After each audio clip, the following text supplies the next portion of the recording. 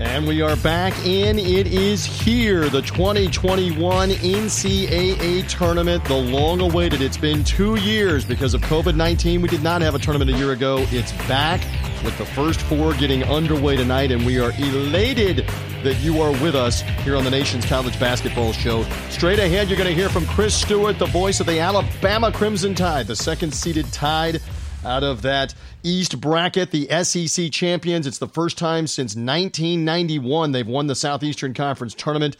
He's going to talk a ton of Tide with me straight ahead and what their draw looks like, why their team has been so good, their red-hot coach Nate Oates, etc. Again, the first four underway tonight in Indianapolis. The marquee game is Michigan State, UCLA, but also Wichita State taking on Drake, those two 11-seed matchups that are going on to plug in the tournament. And the two 16 seeds will also be playing 4 games tonight, and then 32 games on Saturday and Sunday, 52 games by the time we get to Monday night. We can't wait for the blur. No matter how you found this show, via a social media link or wherever, it is streaming top and bottom of the hour on TuneIn.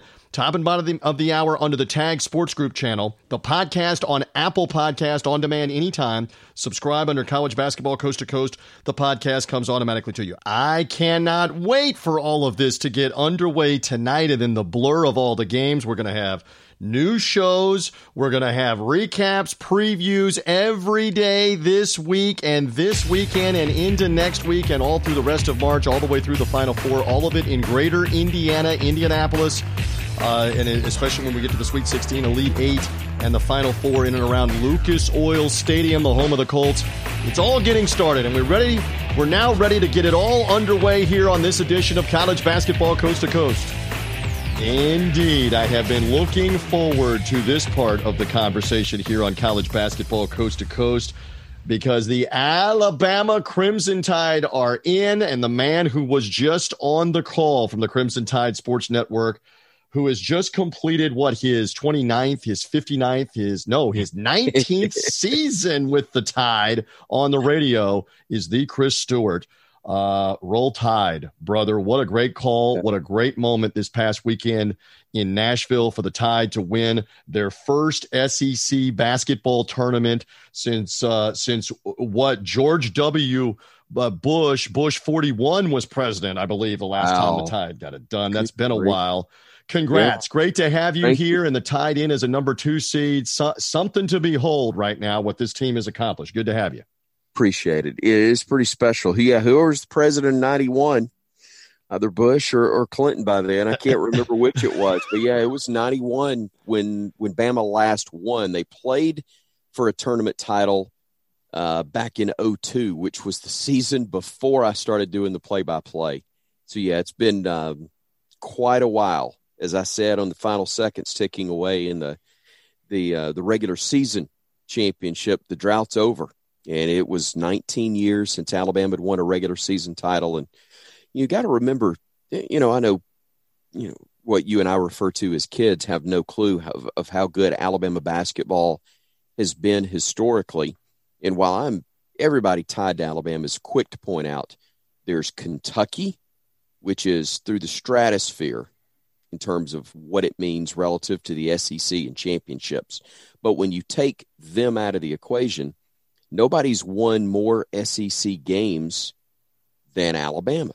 But it's been a long time, TJ. I mean, there were 3 consecutive seasons in the mid-'70s where CM Newton won outright or shared the regular season SEC crown at the University of Alabama.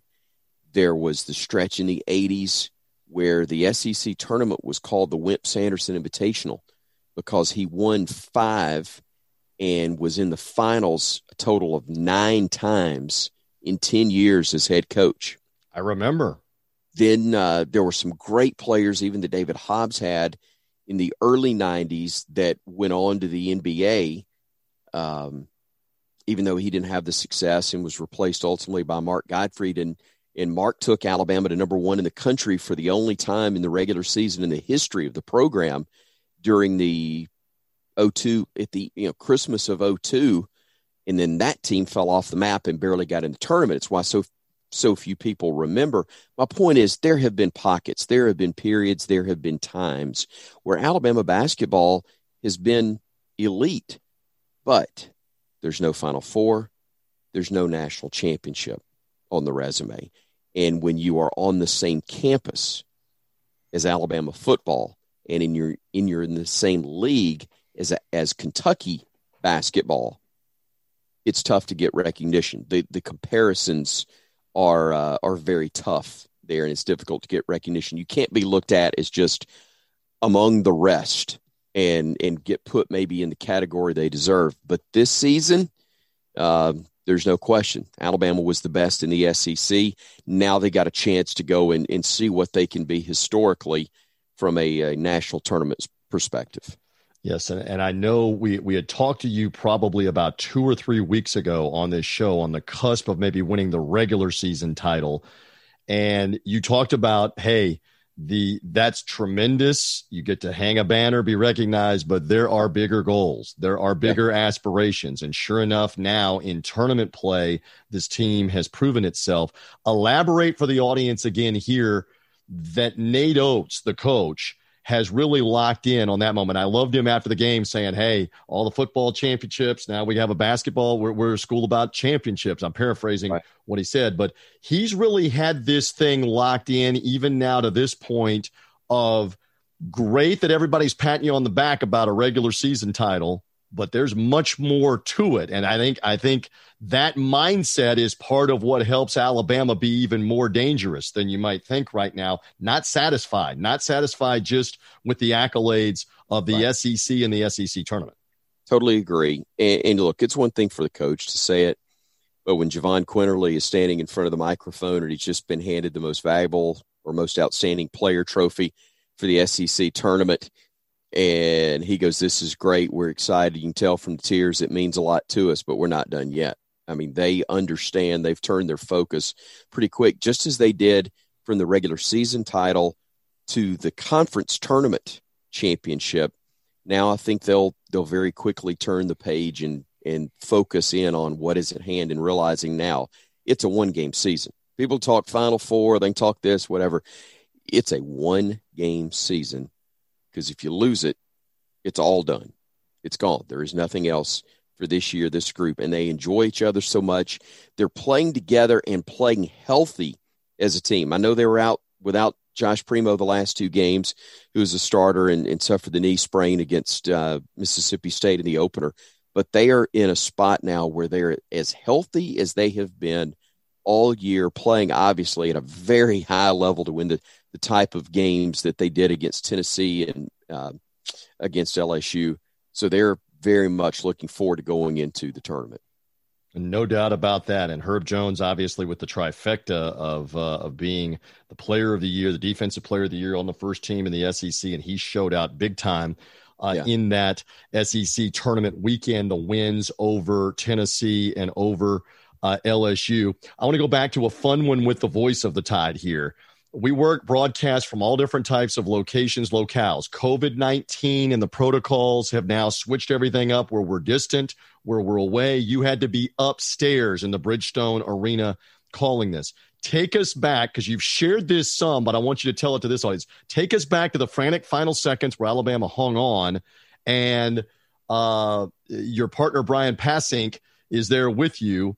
And what happened in the final few seconds to celebrate this and punctuate it, because it's a great story, Chris. Well, I appreciate it. But the thing is, you got to remember, these games in Nashville were the first road games or even neutral site games that we'd had the opportunity to call in person. And we were at Bridgestone Arena, and it was awesome. And frankly, from a broadcaster's perspective, it was terrific.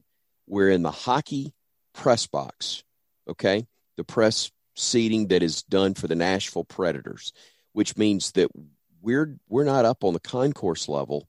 We're up in the ceiling. I mean, if I had a ladder, I could have touched the ceiling of Bridgestone Arena. I wouldn't have done it. I'm scared of heights, and I was already up pretty dang high. But you know where I'm going with this. I often refer to them as up by Jesus seats. No, you were up high. Question. There was no question. So we're looking down, and from a broadcaster's perspective, it's actually great because you can see things develop. You're close enough. you can identify who guys are. That's not a struggle.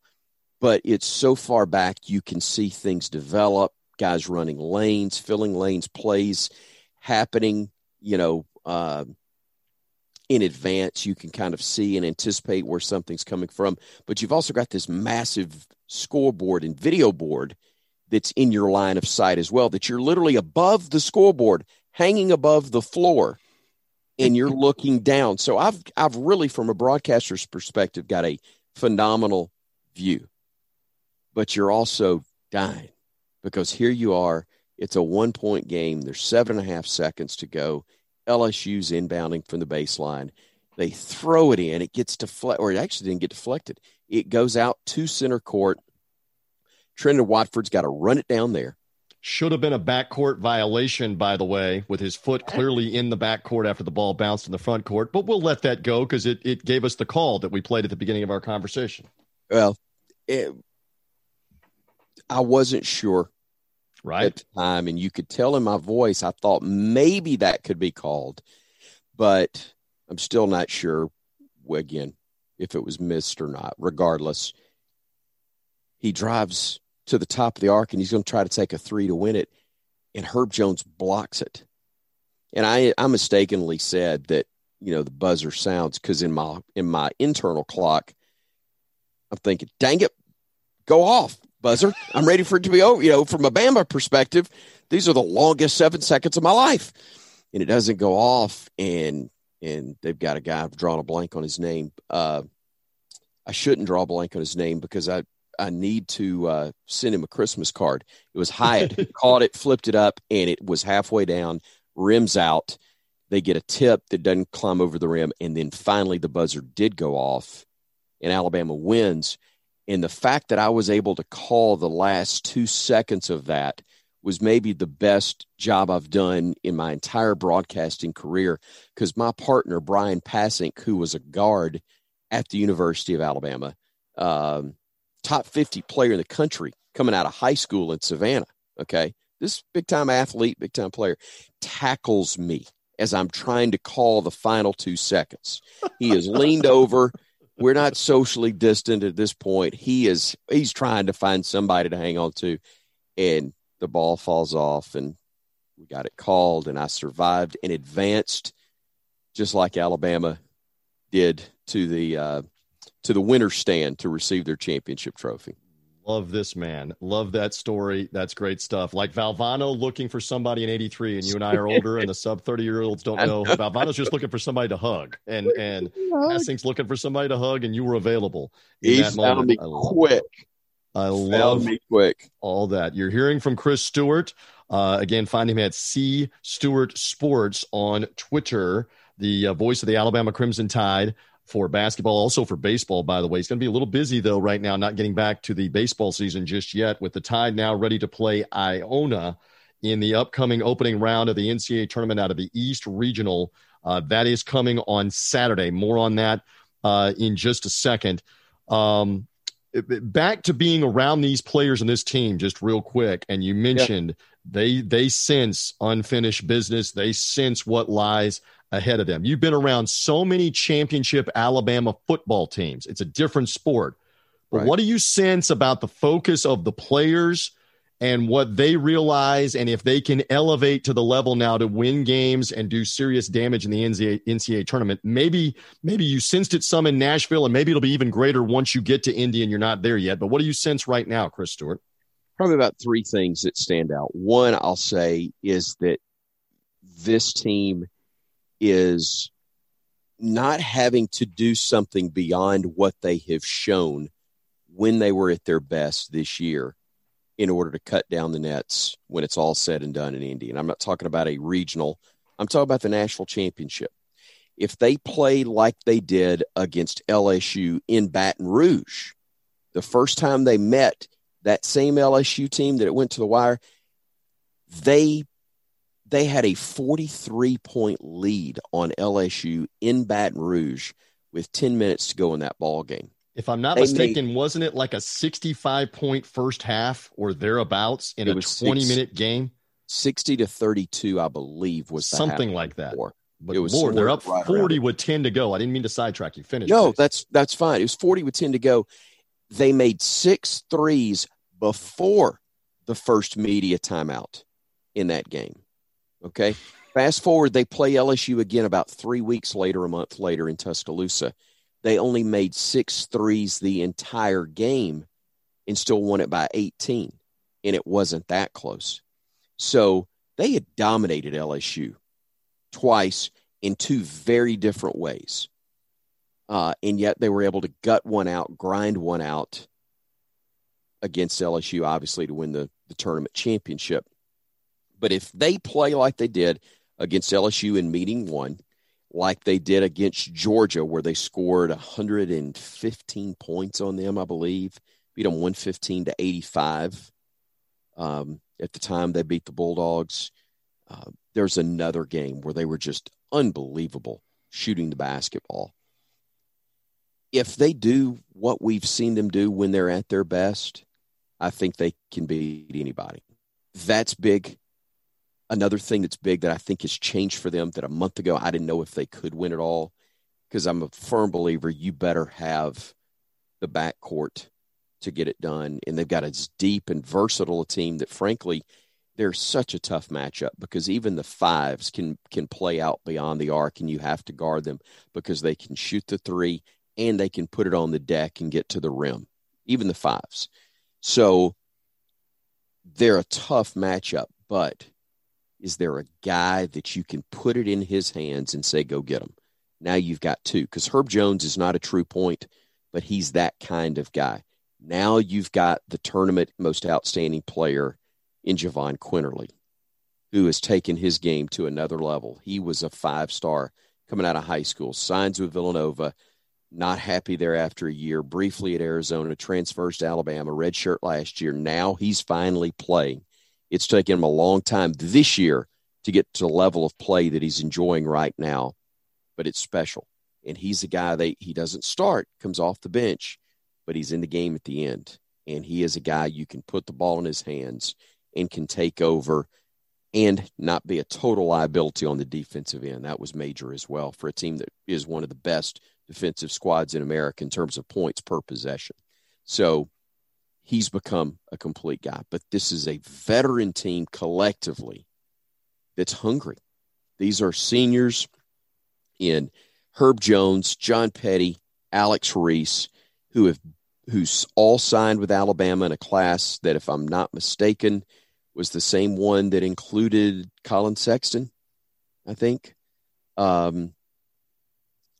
They have been through a lot, but they all came to Alabama with the vision of putting the Tide where they are right now in terms of the SEC, but nationally, this is where they wanted to be, and they want to finish it, which means get to a Final Four, win a national championship. They're the core of that, and having veteran leaders and young guys who are ultra talented to go with them is a great combination. It's a deep roster that's a tough matchup, especially on a 2-day turnaround. It's exciting to think about what could be. Hey, it's the dance, and the last time Alabama had a team this good that won the SEC regular season and tournament title, TJ, was 1987. Mark Gottfried was a player on that team. Derek McKee, I believe, was a player on that Alabama basketball team. Wimp Sanderson was the coach. But in the Sweet 16, guess who they faced? I believe that was Providence and Rick Pitino as the head coach. Guess who they play in the first round? I believe 34 years later, dare I say, Back to the Future, like Michael J. Fox and Huey Lewis singing the Power of Love and all those other songs on our soundtrack of our youth. They're back. Yes, Iona and Rick Pitino. It's amazing. Bookends, Chris. Let me tell you, not only Rick Pitino, but a young man wearing number 12 named Jordan Brooks, the son of former Providence Friar and Elephant Killer that day in the Sweet 16, Delray Brooks. Wow. Is on the roster. Now, not a major contributor, but he's there. And as I told a friend, I scanned the roster quickly. And if there had been somebody named Willie the Kid Donovan, I was going to cancel my plans to go because there's no point. And for real Bama fans that know, that Providence team with Delray Brooks and Billy the Kid Donovan ended Alabama's hopes and knocked off what many believe was the best team Alabama's ever had, the best team Wimp Sanderson ever had, and prevented them from going beyond the Sweet 16, something that Wimp was never able to do despite going to 5 Sweet 16s during his tenure at the University of Alabama. But that Providence team went to a Final Four. Yes, they did. Bama could have easily been the team that did that. And so Pitino and Iona, which they've had their own odyssey this year, we've been talking about this week with COVID stoppages. They were stopped for almost 49 days, 2 different times. COVID-19 pauses have been a factor for a lot of different teams. But for this program, they played so few games, and then they put it together in their tournament. I loved Pitino's line. I'm going to put a smile on Chris Stewart's face as he's with me on College Basketball Coast to Coast here. Pitino said to the media midweek when asked about that 87 game and then this year, he said, well, one thing about this year's Alabama team and their defense, they're not going to let us shoot 68% like in 1987. Yeah. He goes, I can promise you that they're going to guard us an awful lot better. So that's going to be some matchup. So to segue to that game is a Saturday afternoon game at historic Hinkle Fieldhouse. You're a contemporary of mine that loves Hoosiers. You're going to call an NCAA tournament game in hallowed ground, brother, on Saturday. Really? Has that part sunk in this odyssey now in this season? What about that? It hadn't, because I'm going to make my family watch Hoosiers with me before I take off and go to Indianapolis, because I want them to see it and kind of understand what, when they're watching the game on television, understand why I'm going to be so excited to be there. I've actually done a game there before, TJ, when I was doing Birmingham Southern, which is now a Division III program, but BSC was an elite 2-time national champion winner at the NAIA level. They went to Division I, and while they were in provisional membership, Butler was one of the first teams that ever came to Birmingham and played them. Thad Matta was still the head coach. BSC makes a return visit there the next year, and I get to go and do a game at Hinkle Fieldhouse. And in pregame warmups, I made one of 2 threes that I attempted and never will shoot again, because I'm going to retire with a 50% three-point shooting percentage in historic Hinkle Fieldhouse. Sidebar there. But I am so excited about getting to call a game of this magnitude 21 years later, probably. Wow. From the last time I had a chance to do that. It'll be special. Love this insight. Just another moment or two with Chris Stewart of the Alabama Crimson Tide Sports Network, and talking about the Tide and heading to Indianapolis to call the game with Iona. Again, it's a Saturday afternoon game. Should the Tide, to use Chris's line, survive and advance, however they can, against Iona, they would be playing the winner of UConn and Maryland, and that game would come on Monday. Just one more time. I mean, I know it's a football state, and I live in the state of Florida. I joke that a lot of people think I live in the state of confusion. I live in the state of Florida, which is a football state first and foremost. Alabama and Alabama football rules the day there.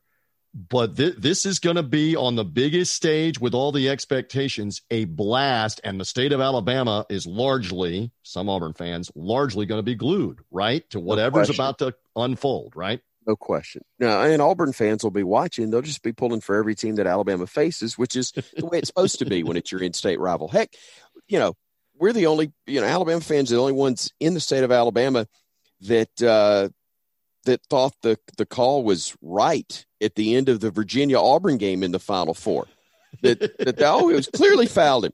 So that's part of it. But this state is very much excited. I've been around. It's been a long time, but I was doing the play-by-play. It was my second year of doing the play-by-play when Bama made it to the Elite Eight, the deepest run the team's ever made. Barely survived the first round against Matt Painter in Southern Illinois, when Antoine Petway, who's now considered a longtime assistant in Alabama, but Pet was a guard on that team, hit the game winner with 5 seconds to go in the paint to beat them, and then Southern Illinois misses a bucket on the other end. They beat Stanford, the national #1 seed, in the round of 32, go to the Sweet 16, beat Syracuse, and advance to the Elite Eight, and then, there's UConn. Emeka Okafor. Yep.